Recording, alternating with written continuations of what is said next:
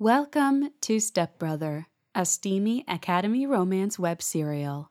With over 1 million reads online, Stepbrother is filled with secrets, sports, and second chances. Join Allie and Jace in this spicy romance. Chapter 33. Allie. I woke up to Marquis screaming downstairs. Turning over, I pulled a pillow over my face to block the sound and the sunlight blaring into the room from the window. "Jamal," I whispered, "are you awake?"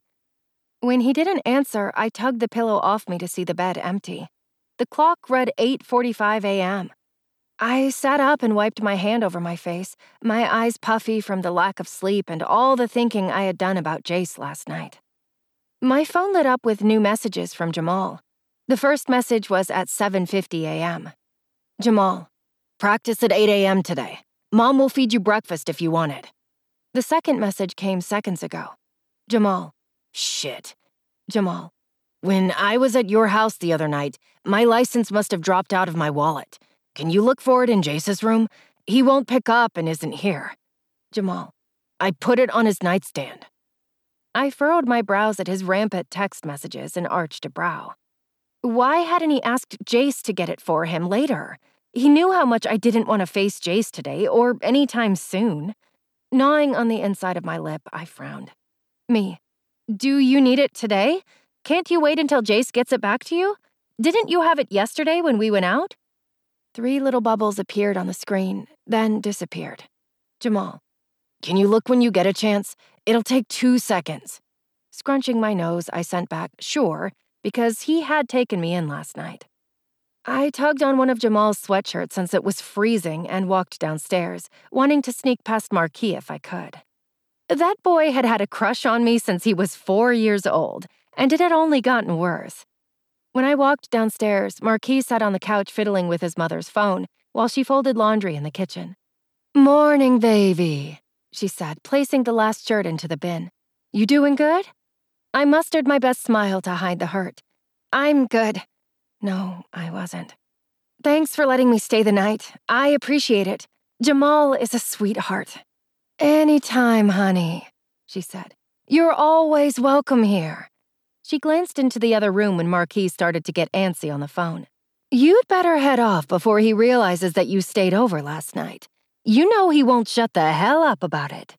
I tugged her into a hug and walked to the door. "Thank you," I said again because I really appreciated her with all my heart.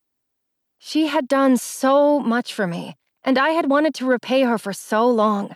Maybe one day I'd be successful enough to do it myself, without using the harbor's money. After the 30-minute walk home, I stepped onto our driveway to see Jace's Maserati sitting in the driveway. Harlan's SUV was gone, so I was hoping that Jace had taken it. I didn't want to be here alone with him. I clenched my hands into fists, praying to whoever the fuck was watching me that Jace Harbor wasn't home, and snuck into the house, hearing nothing but silence. Hurrying right up to the bedrooms, I clutched Jace's doorknob in my hand. What was I doing this for again? Jamal, because he had let me stay over last night so I wouldn't have to come home to face Jace. Slowly, very fucking slowly, I opened Jace's door to find an empty room. I sighed in relief and hurried to Jace's bed, looking around the nightstand and under the bed for Jamal's license. I swore to God that he'd had it yesterday when he brought me out, because I couldn't find it anywhere here. I didn't want to tear apart Jace's bed because I didn't fucking know who had slept in it last night, and I didn't want to contract any diseases that Nicole might have had. After looking nearly everywhere, I sighed through my nose and tore open his nightstand drawer to look for it in there. Jace had scolded me last time for attempting to go through his things, so I wanted to make this quick. If it wasn't in there, I'd be the hell out of this bedroom for good. I stared down into the drawer at 2 bags of weed from Poison that hadn't been touched. They both were filled completely, and I had sworn that the other day they'd only handed him 1 baggie. Was he not smoking it like I'd suggested? After pressing my lips together, I rolled my eyes. I didn't care. I didn't fucking care. I pushed them out of the way, scrambling through the bottle of lube and the bracelet that he had given me 2 years ago. I stopped and picked it up, letting it tremble in my hands. He still has it? He hasn't given it to Nicole or Jenny or any of his other sluts? My chest tightened. He's really kept it all these years? No, he'd kept it because it was expensive. That was it. He hadn't kept it for me. He couldn't have. I was just making up all these fake scenarios again, hoping that we could be something that we would never be. Together again. Jamal had gotten into my head. Once I threw it back into the drawer, I continued my search. In the back of the drawer, something white caught my eye. I sighed through my nose, so thankful that I had finally found Jamal's license so I could get out of here. I picked it up and turned it over, frowning when I realized it wasn't a license, but something folded up. For moments, I contemplated if I wanted to unfold it. It would make me hurt even worse if it was a picture of him and Nicole or even him and Jenny. I didn't want to hurt anymore, so I sat on his bed and let my fingers trail against its edges. I couldn't open it. I thrust the picture back into the drawer and snapped it shut.